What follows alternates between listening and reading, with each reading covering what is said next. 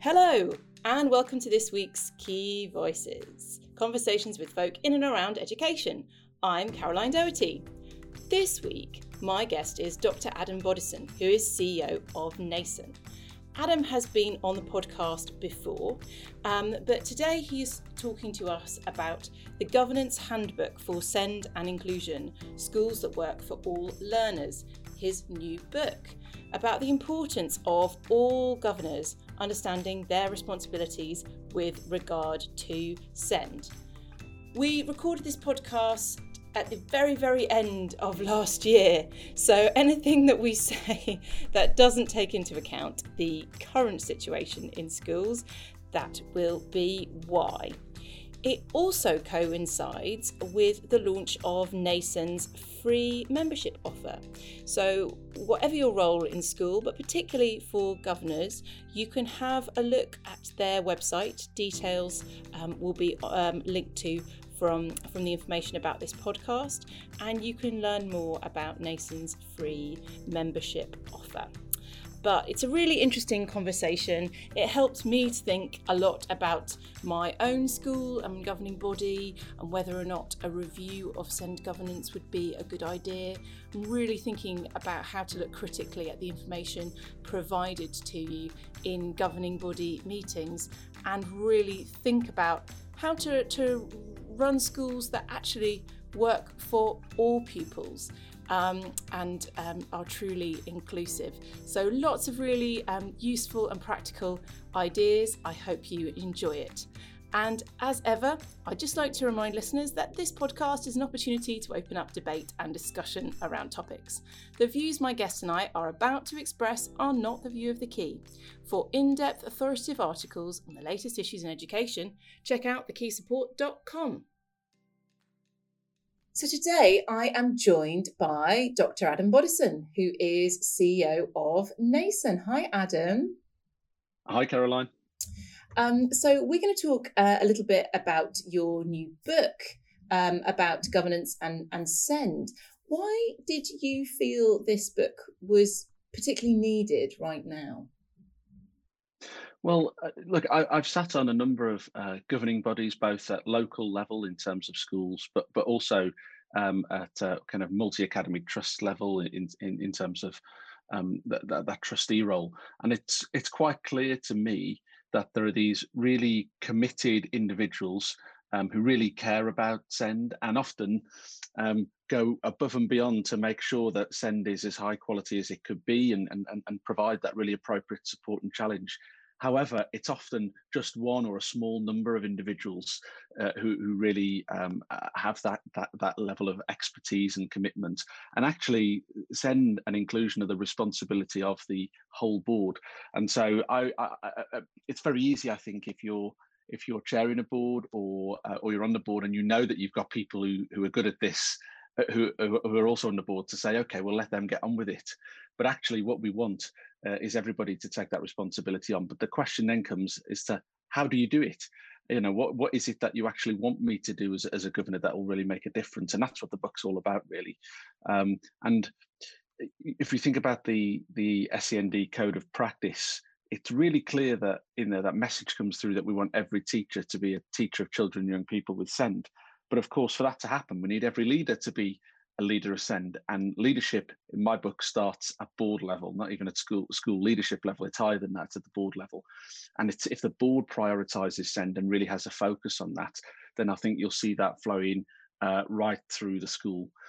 So as I say, governors, they're committee people, they give up their time, so they obviously care. But this book just will really help them to focus the limited time they've got on the things that will make the greatest difference for children and young people with SEND. Yeah, just reflecting on that. I mean, I guess what those of us who are governors are used to is this sort of link governor structure, which says, I am a volunteer, I'm a bit time poor, I can't be an expert on everything. This person seems enthusiastic or, whatever, or they've always done it. Let's make it their role and responsibility kind of job done. And what you're saying there is actually this is so fundamental that actually everybody needs to be engaged. Yeah, I am. And I think a really good analogy would be safeguarding. Mm. So, we have somebody who is the link governor for safeguarding in the same way we have a send governor. And that's right, because you want somebody who's really looking at the detail in this, who has the relationships with whether it be the SENCO or the designated safeguarding lead. You want that. But equally, if I was to talk to any governor in the country and I was to say, do you feel you have a responsibility for safeguarding? I guarantee they'd all say yes, even though there's a safeguarding governor. And that's because it is, as you say, of fundamental importance. And I think the same is true of send. Yes, we want somebody focusing on it, but we want everybody to take responsibility. Great. So, what would you say that all governors need to understand about SEND in general, in order to do their role well, and what do they need to know in particular in relation to their school? Yes, that's a really good question. So I'm just reflecting on something that you said before, which was, look, we can't expect governors to be experts in everything. And having worked in the sector of send for a while now, nobody could be an expert in send in that sense, because it's just enormous and very complex. And so we certainly can't expect governors all governors to know everything about send, and we wouldn't expect that. So a good starting point for me is that send code of practice. Now it's quite a lengthy document, 292 pages in total. We obviously don't want our governors to be reading all of that. But what I would say is that there is one chapter in there, chapter 6, which is 20 pages long. That's the bit that really focuses on what schools' responsibilities are. And I think it's not unreasonable to ask governors to be really familiar with chapter 6. And in that chapter, it talks, for example, about the 4 broad areas of need. And I think that every governor in the country should be able to name the 4 broad areas of need. The reason I think that's important is because when they're making strategic decisions about the school, if they haven't got a good sense of the different types of send, then they're potentially thinking about youngsters with send as one homogenous group, and that's not to unintentionally get it. Sorry, that's not to intentionally get it wrong, as it were. But they could then, by accident, if you like, make a decision which they think is the right decision, but it doesn't work because the distribution of needs is not known. So I think that's the first thing. The second thing for me is, when we think about send, it's very easy to think about those with the most complex needs, those with education, health and care plans, because they're the ones that often get the most airtime, and they're the ones which obviously bring money into the school, obviously come with the most costs as well, that's why. But I would just remind boards that 80% of children with SEND are actually at the SEN support level, so they don't have an education, health and care plan. And so I would encourage governors to be thinking in their own school about actually what are we doing for the 4 and 5 children who don't have a plan. How do we know we're getting that right? One thing I talk about in the book is the difference between the social model of send and the medical model of send. And it's quite interesting in this country where we haven't kind of settled on one model or the other. We kind of use both at the same time. But what's fundamental about that is the medical model of send is about, it's almost about identifying a medical issue, if you like, or diagnosing a problem, and then trying to fix that problem, which assumes that there's a problem with the individual. And we do see that kind of approach being taken. But the social model is more around removing barriers in the environment. And that's the bit sometimes that governors have got the most control over, the school environment, but it's the bit that often gets the least airtime. And a good analogy I use in the book is this one of superpowers. So what I say is, if you imagine a world where, I don't know, some people had a superpower, and I think in the book I talk about X-ray vision, but it could be any superpower. And let's suppose that 1% of the world's population had this superpower and 99% didn't. If you were in the 99% that didn't, then you wouldn't necessarily consider yourself to have a disability, because most people haven't got this superpower, right? In fact, you'd probably say the 1% that did have it are particularly exceptionally talented or gifted in some way. However, if you were then to change that analogy and say, let's imagine 99% of people had this superpower and you were in the 1% that didn't, you'd feel really hard done by. And in fact, people would think that actually there's some deficit there, and that you've not got something which most people have. And what's interesting about that example is, you and what you can and can't do, your abilities have not changed there. The only thing that's changed is everything else around you. And that for me draws out the difference between the social model and the medical model quite well.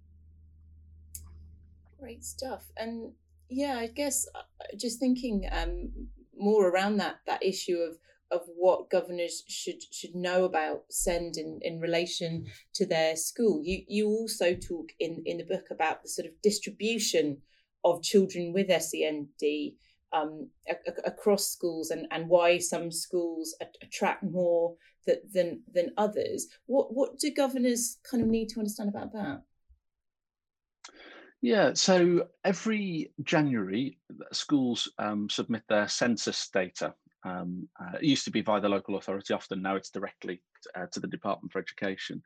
And in some schools, that just is an administrative exercise and they just submit it and then they never look at it again until the next time. And that's okay, that's fine. But actually, if you've gone to the trouble of collating that data, it'd be useful to be able to use that data. Within that census data, one of the things that's reported is the primary special education needs that children have in the school. So I was talking earlier on about the four broad areas. This is kind of a bit more acute than that in terms of the primary needs. So this is very specifically looking at things like vision impairments, for example, and those who have social, emotional, mental health needs, and so on. So if you've got that kind of breakdown of what the spread of primary needs are in your school, it'd be useful to be able to compare that to other schools in your area and also to the national averages. And the good news is that this census data is published in July of every year on the DFE website. In fact, they've got it for the last 10 years on there. And they do break that down regionally and nationally as well. So that's quite a useful exercise, I think, for boards to look at how their distribution of needs compares to what's going on regionally and nationally. Now, just to be clear, it's not to say that it should be the same. There might be very good reasons why it's not the same, but actually, it's a really good exercise to understand why it's not the same. So for example, if you realise that as a school you have twice the proportion of students with speech language communication needs than other schools in your area or indeed nationally, then you might want to know why that is. Is it because you're really, really good at identifying students with those types of needs, and actually this is a strength in the school? Or is it because you're over-identifying those needs and that's due to some other issue, in terms of the provision not being good enough lower down the school, for example, and it's resulting in these communication needs later on? So it just gives a way into some of those conversations, and often it comes back to that accuracy of identification.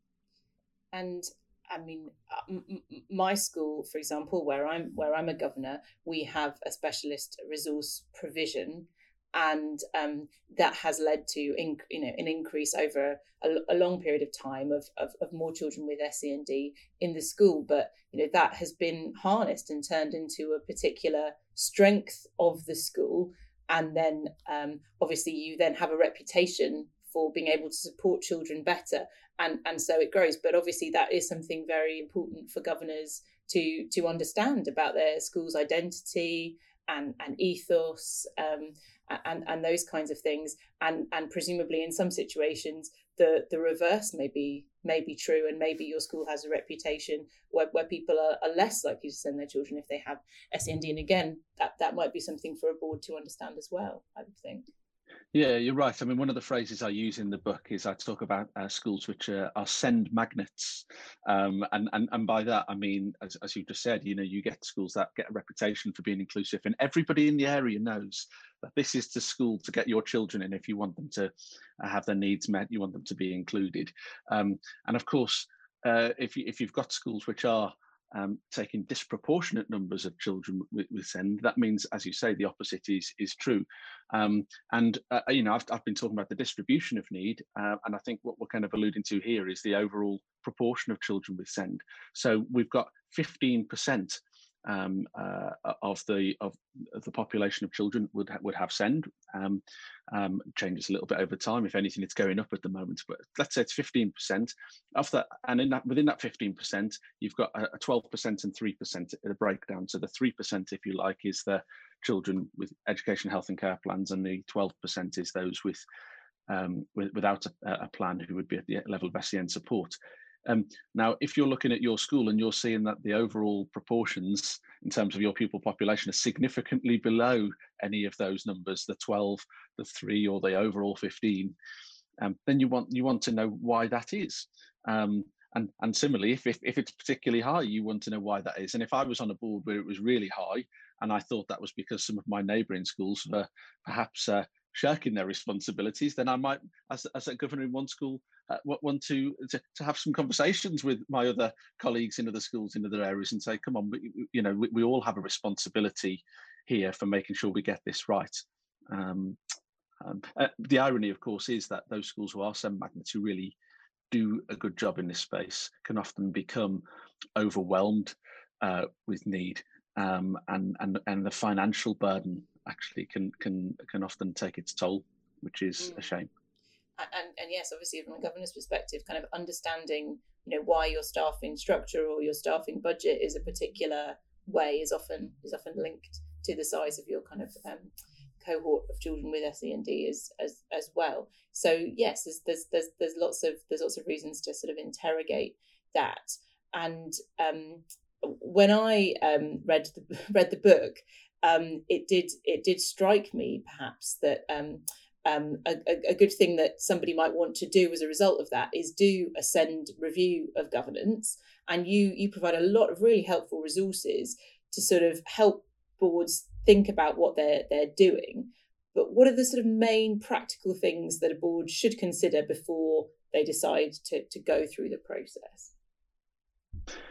Yeah, again, a really good question. And I should just say, a lot of the review tools that are referred to in the book are freely available on the SEND Gateway website, and they've been DFE funded as part of the whole school SEND consortium work. And so there is a specific one there that looks at SEND governance. That's worth looking at. And in there, it will talk about a lot of the preparation that needs to be done. But in terms of practical steps, I think the first thing is that at board level, there needs to be a commitment to not just the financial commitment to what might come out of a review and therefore need to be actioned, if you like, but also financial commitment to the review itself. There's no, if you're going to do it properly. There's no point trying to do it on the cheap, as it were. But also the actual human commitment. There's a time commitment to doing a review. It's not a quick exercise. If it's done properly, it will really challenge people in terms of their own ethical values sometimes as well, because obviously governors go into this all believing they're doing the right thing. Of course they do. They're good people, and sometimes these reviews can turn out that perhaps we've not been doing the right thing, and that can really challenge people's fundamental beliefs. So I think there needs to be that commitment in terms of the time and the money, both during and beyond the review. I think the other thing to think about is what type of review you want. And that will depend where you are on your kind of inclusion journey. So the very kind of basic level, you can do a self-evaluation, and that might feed into kind of wider action plan and so on. It's an internal process, so it can be fairly private, if you like, and so on. At the other extreme, you've got a kind of external review where you might pay someone to come in and actually lift all the stones up and have a look what's there, as it were, and give you a formal report with recommendations and so on. And that can feel a bit more kind of inspection like, and it depends whether you want that. In my experience, the kind of premium approach, if you like, is a peer review, and I think there's lots of value to that, both financially and professionally. And a peer review where you might team up with another school, maybe another school in your area which is drawing from a similar population, similar size, and you might say, look, we'll come and have a look at what you're doing. You can come and have a look at what we're doing. Let's kind of have that kind of critical friend relationship. Let's be really honest with each other. And often what you find there is good practice that you can draw both ways, but it's the beginning of a really important relationship. It starts to break down some of those SEND magnet issues and other things that are going on that I talked about earlier on. So it's a really good way in. Final thing I'd just say on this is any review, whatever the mode is, however it's funded, and whatever else, it must be built around co-production. If it doesn't really have children and families right at the heart of the review, then it's not going to be effective, because at the end of the day, it's all about those children and their families. That's really interesting in terms of the peer review, because something that I've always thought about governance and governing bodies is often people just don't have much experience of anything beyond being a governor in their school, and having kind of more access to what other people are doing and how other people are working, could be really valuable there. And as you say, the start of kind of collaboration and conversation about all sorts of things. I was wondering if you had any thoughts about, like, when in the year might it be a good time to think about doing a review of this kind? Yeah, I don't think there's any particular time of year that's a good time, but I think there are some times of year to avoid. Probably is probably a better way of thinking about it. So, it's going to take up a lot of senior leadership time, and particularly SENCO time as well. So, I think you don't want to be doing it at transition points, for example, where obviously an exam periods and things like that, where obviously senior leaders are going to be really tied up elsewhere. So as long as you avoid things like that, I think it can be done at any time of the year. In terms of the point around the kind of inward versus outward facing kind of governance, if you like, I think one of the things I would point to is that lots of governors do attend training in their local area, and sometimes that's put on by the local authority, or it might be part of the MAT if they're in MAT. But that's a really good opportunity to meet other governors in other schools, particularly if the training is SEND training, because they're obviously somebody who's interested in that area. And that can be a way of making some of those relationships that are needed, and building up some of those relationships so that you have a level of trust to really inform a really effective review of SEND governance. Thank you. And obviously, there's we're talking about the importance of governance and the governing board here. But you very clearly explain the sort of respective roles of the SENCO governors and the head teacher, and the kind of interplay between them. And obviously, all three of these individuals need to have a strategic approach to supporting children with SEND in the school. This is a bit of a tricky one, but what would you advise a sort of SEND governor to do if they're concerned that maybe the leadership team isn't putting enough focus on a strategic approach to SEND? Yeah, I mean, in the book, I talk about the relationship between the three, the kind of SENCO, the head teacher, and the SEND governors. I think I describe it as a triangle of SEND leadership. And I think that's right. They all have a role to play, but those roles are all different. And I think it's for any of those three, if you like, to challenge the other two if they think it's not right. So it's not just the kind of the governor challenging the school leadership, for example. It could be the school leader saying to the board, why aren't you prioritizing sending enough, because I think it's a priority, so it could go any way in that sense. But in terms of what to do if there's a worry about it, not enough focus, I think the first thing is to try and understand why is that, because I think unless the problem is well understood, the solution risks being kind of ineffective.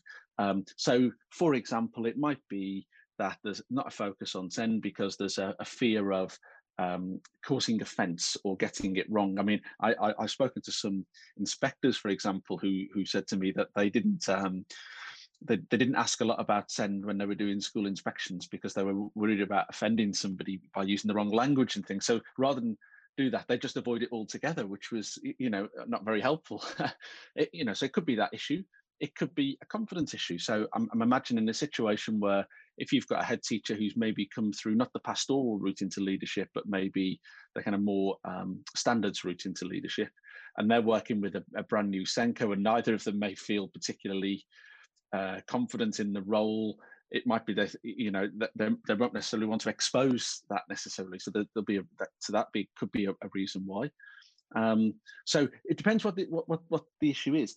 In some schools, they actually might believe they are prioritising SEND, and maybe they are, but they're not talking about it enough at board level because board isn't asking for the right papers, and for example, or the right data. So really understanding that problem, I think, is important. And this is why when I go back to earlier on, this thing about governors asking the right questions and being able to ask targeted questions based because they know that chapter 6 of the code of practice, that just gets that conversation going, and so these things can start to come out. Yeah, it's interesting what you were saying there around kind of concerns about offence or the sort of the wrong questions there from the sort of inspection perspective. And a thought just occurred to me that maybe people struggle to handle it strategically in cases where they feel like, you know, this is very much about individual children, or the needs of every child are so different. They don't know how to make a sort of strategic conversation about it. Is that something you've encountered? Yeah, I've encountered that actually both in my past life as a teacher, but also from a strategic level now. And I think the answer to the answer to both is quite similar. So if I just reflect on my time as a teacher for a moment, one of the things I always used to struggle with was really effective differentiation, and struggle with it in the sense of having the time to do it. And it's exactly the problem you've just described, which is I'm thinking, right, I've got 30 children in my class. In fact, some of the classes were closer to 40 in a couple of the schools I was in. So what I would do is I'd plan my maths lesson, and then I'd think, right, okay, I've got half a dozen children here with very specific needs. How do I make this lesson I planned work for those children? And there might be 6 different types of need. And so, I'm doing, an enlarged sheet for this person, and I'm, something slightly different task for this person, and so on. And it used to take ages. And then someone said to me one day, Adam, why don't you just start by planning your lesson so it works for the 6, and then it'll work for everybody else anyway? And it was like it was this big penny drop moment, and I thought, oh, why wasn't I always doing that? And I think the same is true at a strategic level, and it comes back to this 80% I was talking about children at SEN support. If actually the universal level of provision in a school is really high quality, really inclusive, then there will be fewer children that need to have individual adaptations made because the universal offer, if you like, is so good. And I think that's what governing bodies need to focus on. Not only will it be more cost effective, but actually it will be a lot less stressful for those in the workforce. And the principle there is that when you get it right for children with SEND, what works for them often is good practice for all children. Yes. No, I think back to a visit that I did to a school where their approach was that, any child could access certain things that might make them more comfortable, be that ear defenders while they were trying to concentrate, or access to a small room that they'd converted to be a kind of sensory area. And you didn't have to have any kind of certification or plan to access it. If you knew you needed it and wanted it, then you could have it.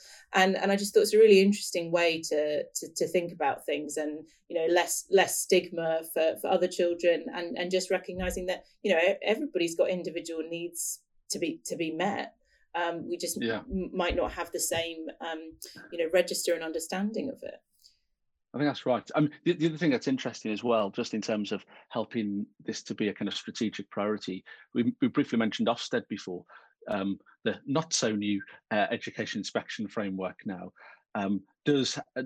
has really kind of emphasised the importance of inclusion in a way that probably none of the previous inspection frameworks have done to the same extent. And the message I've taken away from that, it's not possible anymore for a school to get an outstanding grade from Ofsted without also being able to demonstrate that they're inclusive.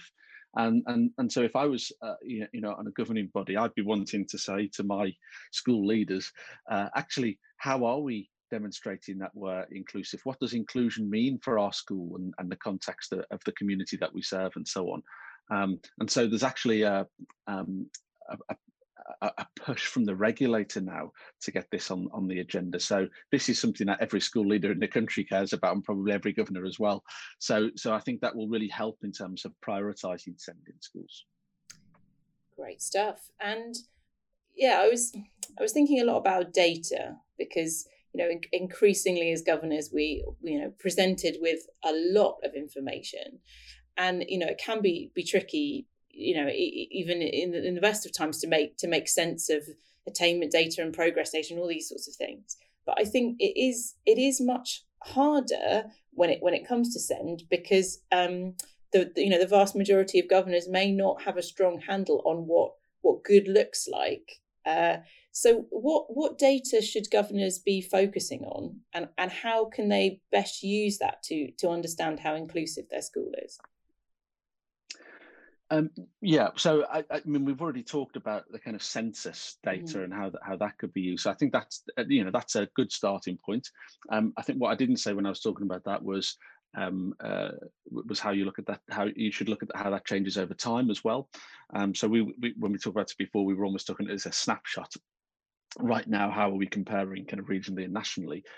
But when you start looking at your census data over multiple years, and you start to see actually, our SEMH cohorts, that social, emotional, mental health needs, is going up every year, you can start to then make projections and say, well, actually, if this carries on, we know that in 3 years' time, we're going to have this proportion of pupils with social, emotional, mental health needs. Actually, is our workforce equipped for that? So, and then you can start making really sensible strategic decisions. Now, at one extreme, it could, it might be that you need to have a specially resourced provision, like I talked about before. It might be that it's an investment in professional development. But the point is, you're using that data to drive strategic decision making, and for the board to be making sure that there is sufficient resource to fund those things, and planning time that goes into it. So I think that's important.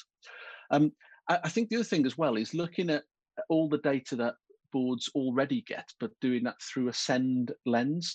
The book talks a lot about this principle of think SEND, and it applies really well to data sets. So a good example would be attendance data or absence data, and looking at that, and particularly thinking about unauthorized absence, because if you see that that's starting to creep up, or it's too high compared to kind of national averages and so on, that could be an indicator that that the school is inaccessible in some way, or not inclusive. None of these things by themselves, by the way, tell a full story, but all of these things are indicators. The other thing you might look at is financial data. Often as board members, you might be presented with, this is how much we spent on CPD. I might be saying, well, actually, within that CPD spend, how much of it was spent on SEN, and how much of it was spent on, let's say, social, emotional, mental health, if we know that was an area that was going up, or speech language communication. And if you'd want to make sure that the CPD spend, the higher spend, was aligned to the highest areas of needs, for example. And it might be a good reason why it's not, but then again, you're having that conversation, which I think is important. Perhaps the most important thing in terms of data for me is the impact of spend. And we haven't really talked about the SEN notional budget, but we couldn't possibly have a conversation without talking about that. Probably the most controversial bit of school funding, in the sense that half of people don't believe it exists, and others are saying, why aren't we spending it properly? So I think a good analogy for me is the one with pupil premium.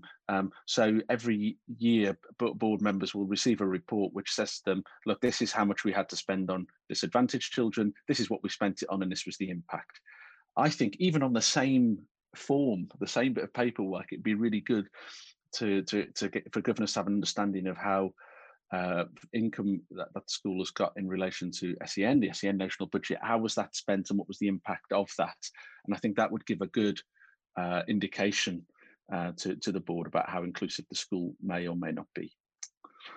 I'm just thinking, one final thing just come to me, which is around surveys. Lots of schools will do surveys of parents and so on, and often they'll just use the Ofsted questions, which is fine, but it might be worth asking a few specifically around inclusion. And because when you start asking families about it, children about it, asking the workforce about it, and you start to triangulate some of those views, that can give a really good insight into how inclusive a school may be. Yeah, I'm sure that must be fascinating to see. And thinking even more specifically around kind of data about targets and outcomes, how how should schools be gauging the potential of children with SEND when, that is a kind of complex, sometimes non-linear progression for them, and how should governors kind of get a handle on what good outcomes look like for pupils with SEND, where it might be quite varied depending on the level of need? Yeah, so I think the first thing to say is the biggest misconception is that uh, send correlates with lower attainment. That's not necessarily true, and I would want to kind of challenge that fairly strongly. I mean, first of all, the 80% of pupils who are at the SEN support level, that's 4 in 5 pupils with SEND. If they're at the SEN support level, that suggests they should be able to achieve as well as others if if the teaching is effective. So there's no excuse for them not to have those children not to have the same kind of attainment and academic outcomes. But even when you get into more complex needs, I think one thing I would say is that of the primary areas of need, so there are 14 of them that are reported in the census, only 3 of them are actually related to cognition and learning. So you've got the vast majority of those that are not cognitive needs. And again, they should be able to achieve academically as well. So for example, there's no reason why somebody who has a hearing impairment should not be able to get the same academic outcomes, if not better, than someone without a hearing impairment. And if they're not, then actually that's not necessarily an issue around SEN provision. That's an accessibility issue in the school. It's quite a different problem. So I think, what does that mean at board level? So I think a lot of data that boards get will break progress and attainment data down by SEN and non-SEN. And I suppose what I'm suggesting is that you want a breakdown of that SEN almost by cognitive and non-cognitive needs. And so that I say those with non-cognitive needs, they should be doing it as well. Those with the cognitive needs, which I think is more complex, I would hope that they either are those with education, health and care plans, or if not, the school has some other kind of individual education plan for them. And the outcomes in those plans ought to have been co-produced. And what I'd be wanting to know at board level is what proportion of children who have those plans are on track to meet those agreed outcomes. That ought to be pretty high, right? Because if it's not, then there's a problem. But the point is that those outcomes are not necessarily always academic. They may be a mixture of other things and that broader notion of outcomes. But the principle here I'm getting to is that what we don't want, and I've seen this not so recently, but certainly in some of the schools I was involved in some years ago, seen this thing where leaders would present their data, and then they would present a shadow set of data which had the data for the children with their SEN taken out, and they'd almost say, well, look, my shadow data is above national average, so that's okay. We don't want to be hiding the SEN data away. We want to be really proud about what our children with SEN have achieved. And actually that might mean reporting on other types of outcomes, but that's okay. Because and that also helps build the understanding of the board in that case. But I think what you're saying there is really the expectation from governors is that you should be being ambitious for all your children, and there may well be good reasons for that not to be in some cases, but that everyone should be aiming high, and you should be concerned if those data sets are presented in a way that suggests that SEND is somehow a kind of catch-all term and experience for a large set of children in your school who may not be on track. That's absolutely right. That's important points there. And thinking ahead to next year, obviously this year has potentially seen a lot of disruption to children and families, of children with SEND, and potentially sort of more absence from sort of physically being in school in some cases. But sort of looking ahead to whatever next year throws at us, what should governors kind of keep their eyes peeled for? Well, if I start with my own organisation first, so in terms of NASON, we have made a big commitment actually, and it kind of came before COVID and all of that, but I think it's timely in a sense, given what's happened. And what we've done is we've committed to making our membership free. So, breaking years of history in a sense, but we want to make sure that the really high quality offer that we have at Nason is available to everybody who's working with children and people with SEND right across England. So that will be available to everybody from January for free. So I'd encourage governors, if you're not already a member of Nason, then sign up in January, because you can get access to all these things I've been talking about. Alongside that, and this is how we're paying for it, we've got some SEND services, which are new kind of things that we're bringing in. And there are two I'd just point out in particular. One, which is Nason's annual webinar pass. So it costs £350 per year. I think there's actually an introductory offer which runs till March, which means it's less than £200. So well worth get into that if you can. But that gives you access to, this year it was more than 70 webinars. So it's pretty good value really, and obviously they're all about SEND. And the second thing is a SENCO support service. It's a pretty hard job and a lonely job being a SENCO, and so we want to make sure that we are there for them and to help with some of the very specific issues that they might be facing in their school. So I think they're things to look out for. In terms of policy level, we've got the SEND review coming. Feels like it's been coming forever. It's waiting for a train to pull in to the station, and you can see it coming a mile away. It never quite seems to get any closer. But apparently it is coming, and I think we can expect it during the summer term of this year in terms of when we actually see the detail of that. But my sense from talking to colleagues around this is that this will be a more ambitious and radical change than perhaps the last set of SEND reforms, because it's not just looking at education, it's looking cross government. So not just health and social care, but for example, they're starting to think about long-term outcomes, so employment, so Department of Work and Pensions are involved. All of this will cost a lot more money, so the Treasury is involved. So it becomes a much bigger review.